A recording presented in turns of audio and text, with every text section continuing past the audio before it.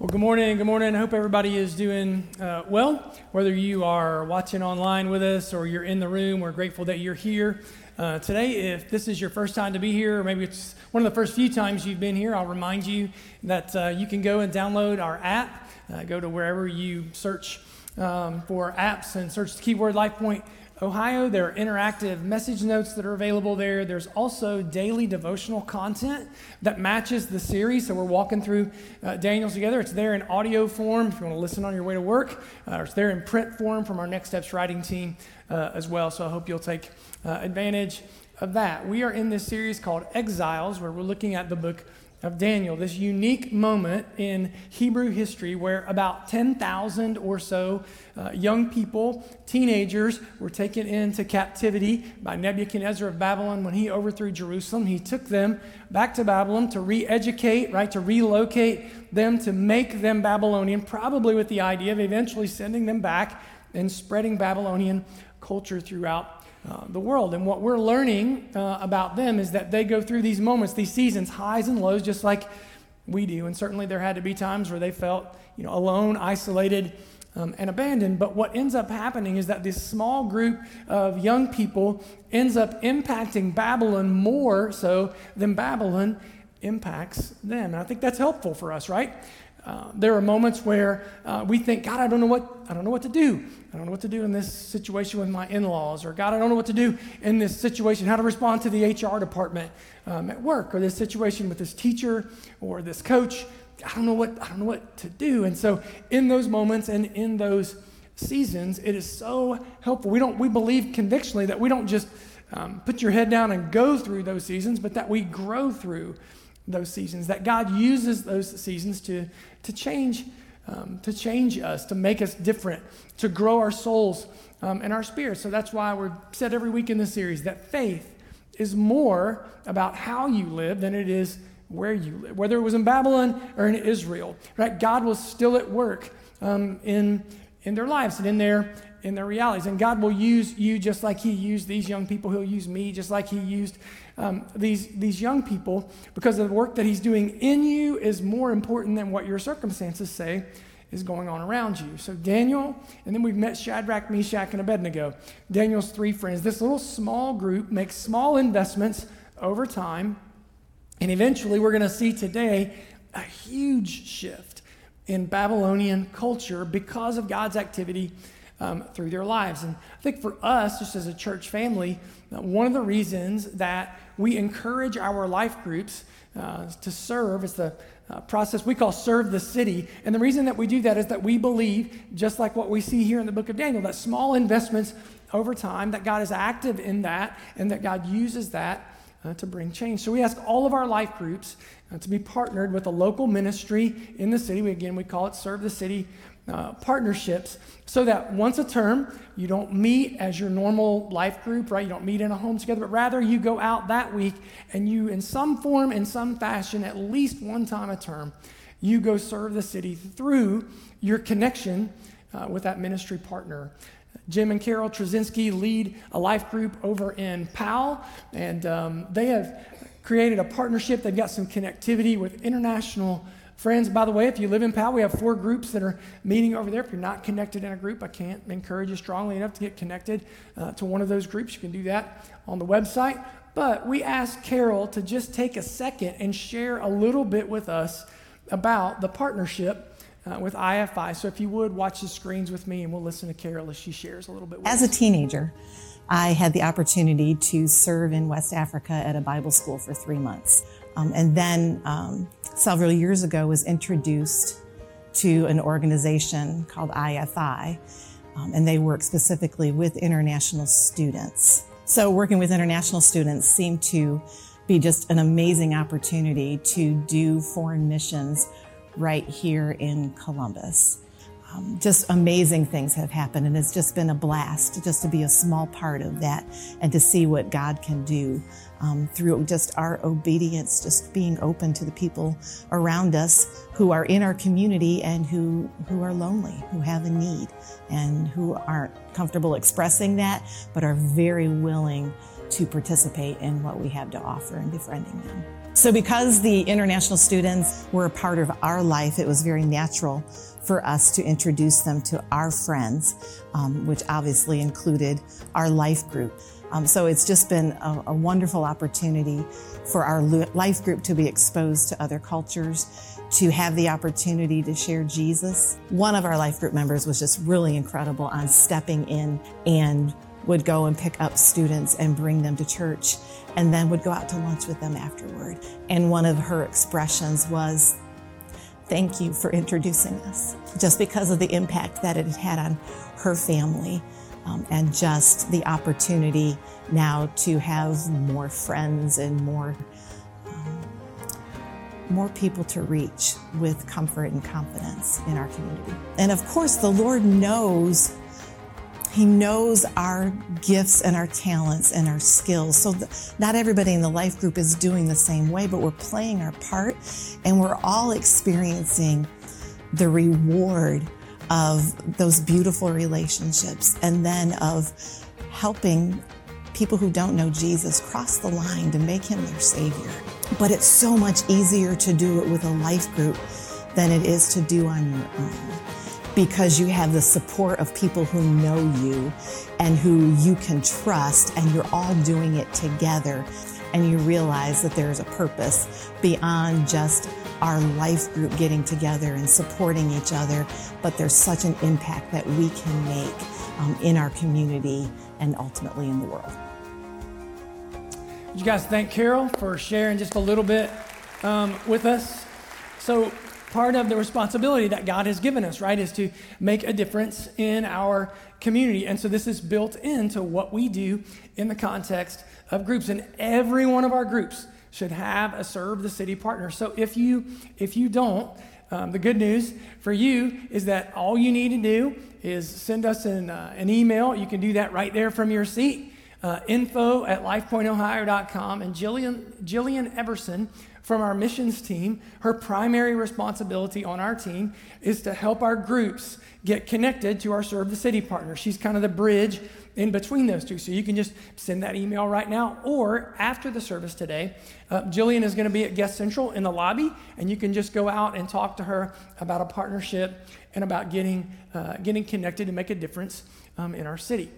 Also, another way that you can make a difference that we do every year during this season is our single parent Christmas tree is in the lobby starting today. There's a QR code there, and if there's a single parent family from our church that you would like to recommend to receive some sort of help or blessing or assistance during this time of year, you can do that whenever the service is over. It's straight across in the lobby. For Nebuchadnezzar, what we have seen is that from the beginning of the book, chapter 1, he acknowledges God. Chapter 1, he calls God, he's the Lord of Kings, he says. But now what we realize throughout the book is that Nebuchadnezzar is really not ready to recognize God as the God. He's more like he's probably got like a shelf, right? In his world, they would have had a shelf, and on their shelf they would have put different gods. They would have had an idol god for this and an idol god for that and an idol god. And what Nebuchadnezzar has thought to this point is, man, Daniel's God seems powerful. So if he's really as powerful as I've seen in Daniel's life, I want to add him to my group of gods. But Daniel, Shadrach, Meshach, and Abednego have made small investments over time. And today, we get to see the shift in terms of how somebody like Nebuchadnezzar, how he changes. Right? So Daniel chapter 4, if you got a copy of the scriptures, we'll jump in verse 4. It says this: I, Nebuchadnezzar, was at home in my palace, contented and prosperous. Is a very, very dangerous place, right, to be. I had a dream that made me afraid, and as I was lying in bed, the images and visions that passed through my mind terrified me. Finally, Daniel came into my presence, and I told him the dream. And in the rest of the next few verses, he describes the dream. He saw this tree, small tree, grows up, and it becomes this massive tree that everyone in the world could see. And he's invited Daniel to come in. He's like, Daniel, I need some help to interpret this, because the next thing that happens in his dream is that an angel shows up in the dream. And here's what the angel says in verse 14. Cut down the tree, trim off all of its branches. Let his mind be changed from that of a man, and let him be given the mind of an animal till 7 times pass for him. And when he finishes describing the dream to Daniel, Daniel is alarmed. Now, throughout the book, we've seen Nebuchadnezzar alarmed, but now Daniel is alarmed. And Daniel says, King, I pray that this is true for your enemies, but that it's not true for you. Because, he says, King, here's what the dream means in verse 24. O King, it is a decree of the Most High, which has come upon my Lord the King, that you shall be driven from among men, and your dwelling place shall be with the beasts of the field, and you shall be made to eat grass like an ox, and you shall be wet with the dew of heaven. And 7 periods of time shall pass over you, till you know that the Most High rules the kingdom of heaven and gives to all he will. And basically what Daniel says, he follows it up. He's like, King, please repent right now. Please turn your heart God's direction, and prayerfully, God will have mercy on you before this happens. But Nebuchadnezzar doesn't do that. Here's what you see, comes in verse 29. 12 months later, so 1 year later, as the king was walking on the roof of the royal palace of Babylon, he said, Is this not Babylon the Great? I have built as the royal residence by my power and for the glory of my majesty. And you can just hear the danger, right? Nebuchadnezzar says, man, this is not Babylon that I have built. He looks over all the kingdom. I built by my hand for my glory, for my majesty. And we learn 2 principles really from Daniel's interaction with Nebuchadnezzar in this chapter. And I'll give you both of them right now. There's an either or, and then there's a both and. So let's start with the either or. One of the things that we learn from Nebuchadnezzar, because you realize, right, what's coming. Like Nebuchadnezzar's about to go through a period of insanity. And you kind of feel like, gosh, that seems kind of tough, right? Well, this is not just like Daniel just told him this, and it's been a year. Like from the span of time in the book of Daniel is from chapter 1 to chapter 4 is probably 40-ish or so years that Daniel has been talking to Nebuchadnezzar. So one of the principles that we learn from Nebuchadnezzar is that you can have either a God or you can have the God, but you can't have both. A God or the God of heaven. That's what Daniel's been trying to say to Nebuchadnezzar all along. But Nebuchadnezzar's like, you know what? I just want to add God to my shelf and all these other gods. And in that, I think Nebuchadnezzar, he's so representative of the human condition, because what Nebuchadnezzar would do is he would choose an idol God over the God who created him, loves him, and pursues him. And there's something inside of Nebuchadnezzar, and there's something inside of me, and there's something inside of you that wants to be the ruler of your own little kingdom. And while we wouldn't put figurines, right, up on our shelves, we have other idols that we would put, right, up on our shelves. Other things that we find ourselves struggling with at times that we worship. Good things like our income, or like our family, or maybe our job, our career, right, and progress. And there are things that we would put on our shelf, and maybe we would even go so far as to say kind of top shelf in our lives, because we make our idols the things that we think make us, the things that we think make us important, the thing that we think draw attention from other people. We make our idols the same very things that make us. But just like Nebuchadnezzar, he's like, man, well, if Daniel's God is that powerful, I want him on my team, on my God team, right? I want him. And we start to think things like, well, you know what? I mean, someday death may get me, right? Father Time's undefeated. We know that unless something crazy happens out there's a moment that's marked on the calendar that's our time. And so, man, we want to be ready for that time when that time comes. So we think, you know what I need to do is I need to add God to my shelf. I said at 9:30, I asked the camera guys, I'm going to step in front because don't get a close-up of this. I built this. It's an original work. It's curated, right? It's a one-time, not very good craftsmanship, shows my lack of craftsmanship. But this is kind of how we operate sometimes. Back in the late 50s, 60s, 70s, even into the 80s, there was a men's hair care product in the country that was really popular. I mean, I don't remember it because I wasn't even alive back then, but some of you probably remember that hair care product that a lot of men used. Elvis made it famous. Dick Clark made it famous. What's it called? Brill Cream, right? I'll show you the ad for Brill Cream. This is Dick Clark repping Brill Cream back in the 60s. And if you remember the byline of Brill Cream, well, a little dab will do you, right? A little dab will do you. In other words, all you need, now, you look at Elvis Presley's hair when he was young, it wasn't a little dab, right? It was a lot of dabs that he was using, but that was all you need is a little bit, and makes a big difference. And I think sometimes when we think about our lives and we think about our relationship with God, we find ourselves like Nebuchadnezzar. We're contented and prosperous, and our heart kind of swells a little, and our mind kind of swells a little. This is my life that I have made. And in that, what we're saying is, but just in case, right? I just need a little dab of God in there among all the other stuff that I've got. And here's what Nebuchadnezzar's going to see today. He's going to learn it. He's going to feel it. If you think about it, if God is who God says he is, if he's the creator of the universe, if he's the best thing that has ever happened to our lives, if he deserves glory and what we want is joy, then the best thing God can do for us, the best thing he could do, is to show us the fallacy of our idols.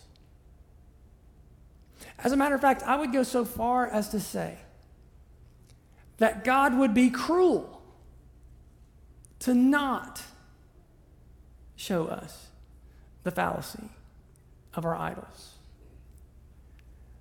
And I will also say that it is rarely a pain-free process in our lives. Because a little dab of Jesus, it will not do you. It's an either or. You can have a God or the God, but you can't have both. But that leads me to the both and. Because you can't experience both grace and consequences. You can experience both the goodness of God and the consequences of your poor decisions, of my poor decisions. And in doing so, you can move towards God and move towards growth in him. You think about Nebuchadnezzar, and you think about all that he has. You think about everything that's there, that's out in front of him, and it's just completely amiss for him. And he's going to walk this very difficult path on display as a lesson, as a tutor, as a mentor to you and me about the way that we don't have to approach it. But the flip side of that coin is that Daniel has developed an affinity and even a friendship with Nebuchadnezzar after all of these years.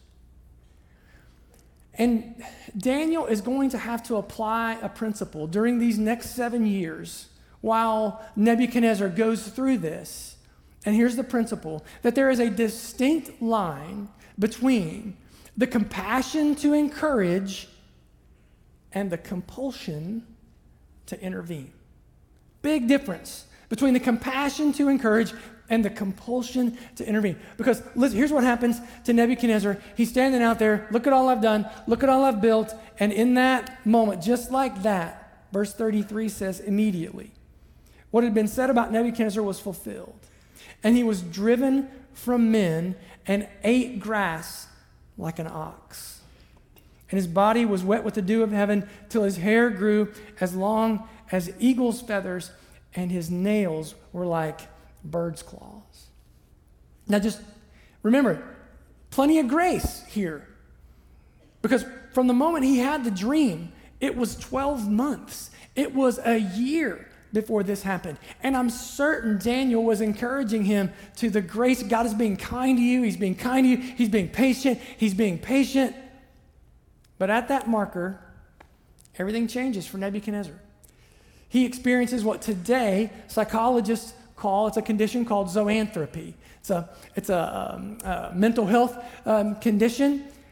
And I'll just read to you the description from, I believe this was from Psychology Today. It says this: over time, an individual may experience the lengthening of hair and the thickening condition of fingernails, which is exactly what Daniel chapter 4 says. What happens to a person that experiences zoanthropy is that they think they're an animal instead of a human being. So eventually they tend to wander outside. They'll eat grass outside, and their hair grows long, their nails grow long. And this is exactly what happens to Nebuchadnezzar. So from Daniel's perspective, it is incredibly difficult for him to have to sit back and watch his friend experience the consequences of 40-something years of bad choices and bad decisions. As you and I look at our lives, moments probably for you where there are people that you love, friends, family members, coworkers, that go through seasons that are incredibly difficult. Some struggle with addictions. Maybe some have a variety of idols in their lives. And we watch people experience the consequences of their choices. And everything in me wants to jump in, right? We want to jump in, whether that's a parent, a friend, a child. We want to take the consequences away, right? We want to remove somebody from the pain, from the sense. And sometimes when we do that, we are short-circuiting the process that God has them in. And so Daniel nowhere in the chapter do you see Daniel running out in the wilderness, giving Nebuchadnezzar a haircut and a mani-pedi out in the wilderness, trying to take these. He sits back and he watches what God is doing, because actually what God is allowing into Nebuchadnezzar's life,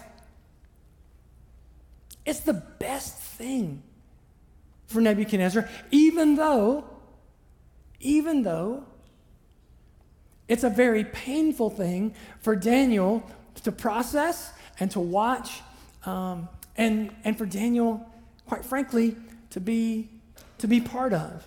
I tell you, the hard part for me as a pastor in the middle of situations and circumstances like this is that a lot of times I can't tell you, I can't discern for you. You should jump in and help. Or, no, I think you should wait and watch God's activity and discerning the difference between those two. I can't. You have to pray and you have to discern that the majority of the time, where and how God is leading you. And for some of us, it's just so, you're big-hearted, right? And man, you just think, I gotta fix it. Maybe a book will help you. There's a book by a pastor, his name's Henry Cloud, called Boundaries. And for those of us who have that tendency, that propensity to jump in and fix everything, it's a great book. It kind of helps you discern maybe some of those things and what's going on in your own life, in your own heart. And I would just say, if 3 different people buy you a copy of this book this week, that's maybe you, right? That could be you. I want you to hear Nebuchadnezzar. This is Nebuchadnezzar's. This is his repentance story at the end of 7 years. When this is done, when this is over, here's what he says. Verse 34. And at the end of that time, I, Nebuchadnezzar, raised my eyes toward heaven, and my sanity was restored. Then I praised the Most High. I honored him and glorified him who lives forever. His dominion is an eternal dominion. His kingdom endures from generation to generation. Now I, Nebuchadnezzar, praise and exalt and glorify the King of heaven, because everything he does is right, and all his ways are just. And those who walk in pride, he is able to humble. For the first time in his life, Nebuchadnezzar is genuinely grateful. And he says, everything that I have, all this stuff in Babylon that I thought that I built, what I've now realized is that it is God who gave me the mental faculties, right? The leadership capacity and the ability to build everything that I have, he says, is a gift. And he's not just grateful, but he understands that he's accountable for everything that he's been given. And that's why I think moments like this upcoming week are so incredibly important. Because moments like Thanksgiving give us the opportunity to reflect personally on everything that God has given to us. And not only for personal reflection, but even for public reflection, that I hope this week you'll take Thanksgiving, that it'll be a teachable moment for you with, maybe for Friendsgiving with friends or with your family, Thanksgiving. I hope there'll be a moment either maybe through praying over a meal or just some reflection where you can take the opportunity to say, everything, guys, we've got is a gift. Everything I have is a gift. And it's a reflection of the fact that you've humbled yourself under the authority of God, because that's what God deserves and because that's what's best for you. It completely makes sense that Nebuchadnezzar says, and I'm grateful and I'm accountable for everything that God has given to me. So I think a message like this, a passage like this, Daniel chapter 4, I know it hits a lot of us in a lot of different ways. It's maybe going to hit your life and land on you differently than it's going to land, or it's going to hit somebody else. So let's talk about that. How do we apply this? First, if you're here today and there is somebody that you love and somebody that you care about, somebody that is walking through this Nebuchadnezzar kind of season, you say, well, Dean, what do I do? How do I know? I would just encourage you. Keep asking, keep praying, keep trusting, keep looking for the opportunity to speak truth where God brings those opportunities, because right around the corner there may come a moment where you hear that person that you care about and you love say, I praise and exalt the God of heaven, for all his ways are right and he is just. Maybe you're here today and maybe you say, you know what, Dean, I look around me whenever I walk into this room and I think everybody's got it together here. And I think if anybody knew the real me, if anybody knew the things that I had done, like I'm not even sure you'd let me in the building. The things that I did years ago, the things that I did yesterday maybe, the things that I think sometimes, like I don't know that I belong in a place like this. You ever feel that way? Nod at me if you feel that way sometimes, yeah? Thank you for nodding at me. I appreciate that. Sitting right there in the fourth row, I appreciate you nodding at me. I would just tell you that sitting 2 rows in front of you is James, and he's a terrible sinner. He's a terrible sinner, way worse than you. So you're good. You're good. I'm kidding. James is a great guy. He's a great guy. I think sometimes we have that mentality though, right? We think, man, if I walk in the room, the roof's going to cave in. Because if you knew, somebody knew what I had done. I would say if you're here today and you have Nebuchadnezzar's moxie, right? Everything I have is because of me. Everything I've built in my life is because of me. I will plead with you the way Daniel pled with Nebuchadnezzar. Today is your day to repent. This has been a season of grace in your life, and that season of grace may continue. It may not continue. This may be the day for you. I know someday will be the day for you. So take advantage of the grace and the goodness of God today. Because what all of us need, regardless, what all of us need is we need to take these little things like in our lives, and we need to take them off the top shelf, and we need to put them down here, right? Because they're all good things, right? They're good gifts that God has given to us. We need to say there's only one thing, right, that is top shelf in my life. It's the grace and it's the goodness of God, because a little dab will not do you. He's the God. A God, it's just not going to work. Man, there's something inside of us that just the self, right? The self that wants to be exalted, the self that wants to be known and get attention and worshipped. I don't know about you, whenever I watch sports on TV, I've got this pet peeve, and I know this probably makes me an old man, but I've got this pet peeve whenever I watch a sport, like when I watch football, right? And a cornerback comes up and he makes a tackle on a screen pass, or I'm watching a basketball game and it's 3-on-1 fast break, and they dish to this guy and he goes up and he dunks it, right? And when the guy makes the tackle and when the guy, makes the dunk, sometimes you see they go, yeah! Beat their chest, and I don't know. I'm like, you did your job. Go back to the huddle, right? I mean, you did it, like, you're 6'10", you dunked a ball. Congratulations, right? Like, run back down defense. Don't, it drives me crazy. Probably a little bit of jealousy more than anything on my part, right? But this show of strength, and it's interesting to me that in Luke chapter 23, that when the crucifixion of Jesus finishes, when Jesus dies, Luke makes a point to say that some of the people left the scene of the cross and they beat their breasts. And we look at that and we think, oh, that's like us, like that's a show of strength. But actually in their culture, it was just the opposite. It was a sign of grieving and mourning. Well, why were they grieving and mourning? I mean, these are the very people who put Jesus, right? They're the ones who cheered for it. They're the ones, I think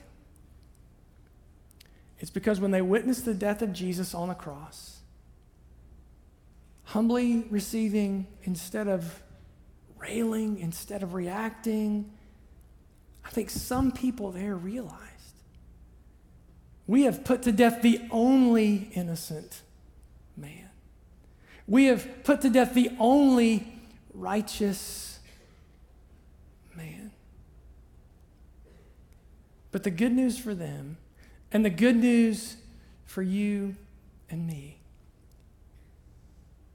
that it wasn't just a man who was put to death on the cross, but that 3 days later, God miraculously resurrected his son to be glorified as the King of Kings, Lord of Lords, the eternal King of heaven, to be worshiped by everyone, one way or the other. Even in our disobedience at times, we glorify that God's word is true and that what he says is right. The scriptures say every knee will bow and every tongue will confess that Jesus Christ is Lord, to the glory of God the Father. The only question is whether you and I will choose to bow, will choose to humble ourselves and bow underneath the goodness of God. That's why we sang what we sang earlier, right? That's why we sang, that's why I do what? That's why I trust him. That's why we sang, he's the way maker, right? He's the one who made the way for us to come to know God. And so that's why here in just a minute, I'm going to pray, and then we're going to sing and worship together. And we're going to sing what I think should be called, I think we should rename it. I think we should call it Nebuchadnezzar's Song. All my life you have been faithful. All my life, you have been so, so good. So what? So with every breath that I'm able, I am going to sing of the goodness of God. I'm going to pray for us, and then we're going to sing. We're going to worship a God who's been incredibly good. Father, we lay our lives down in front of you. Right now, God, we take the opportunity to worship. We take the opportunity to, like Nebuchadnezzar, praise and extol and glorify the God, the King of heaven. We sang earlier, God, that you never fail. And God, that your greatest work is the work that you're doing in us to glorify yourself, to receive all the praise that you're due. And so today, God, in this moment, we gather together as a body, as kind of a setup for this week. And out of gratitude, we understand that we're not just grateful, but that we're also accountable, that you are top shelf in our lives. And so, God, out of a sense of purpose and out of a sense of worship, we honor you this morning with our voices. That we love you, and that we couldn't be more grateful for all you've done in our midst. It's in your name we pray. Amen. Would you stand and let's worship together?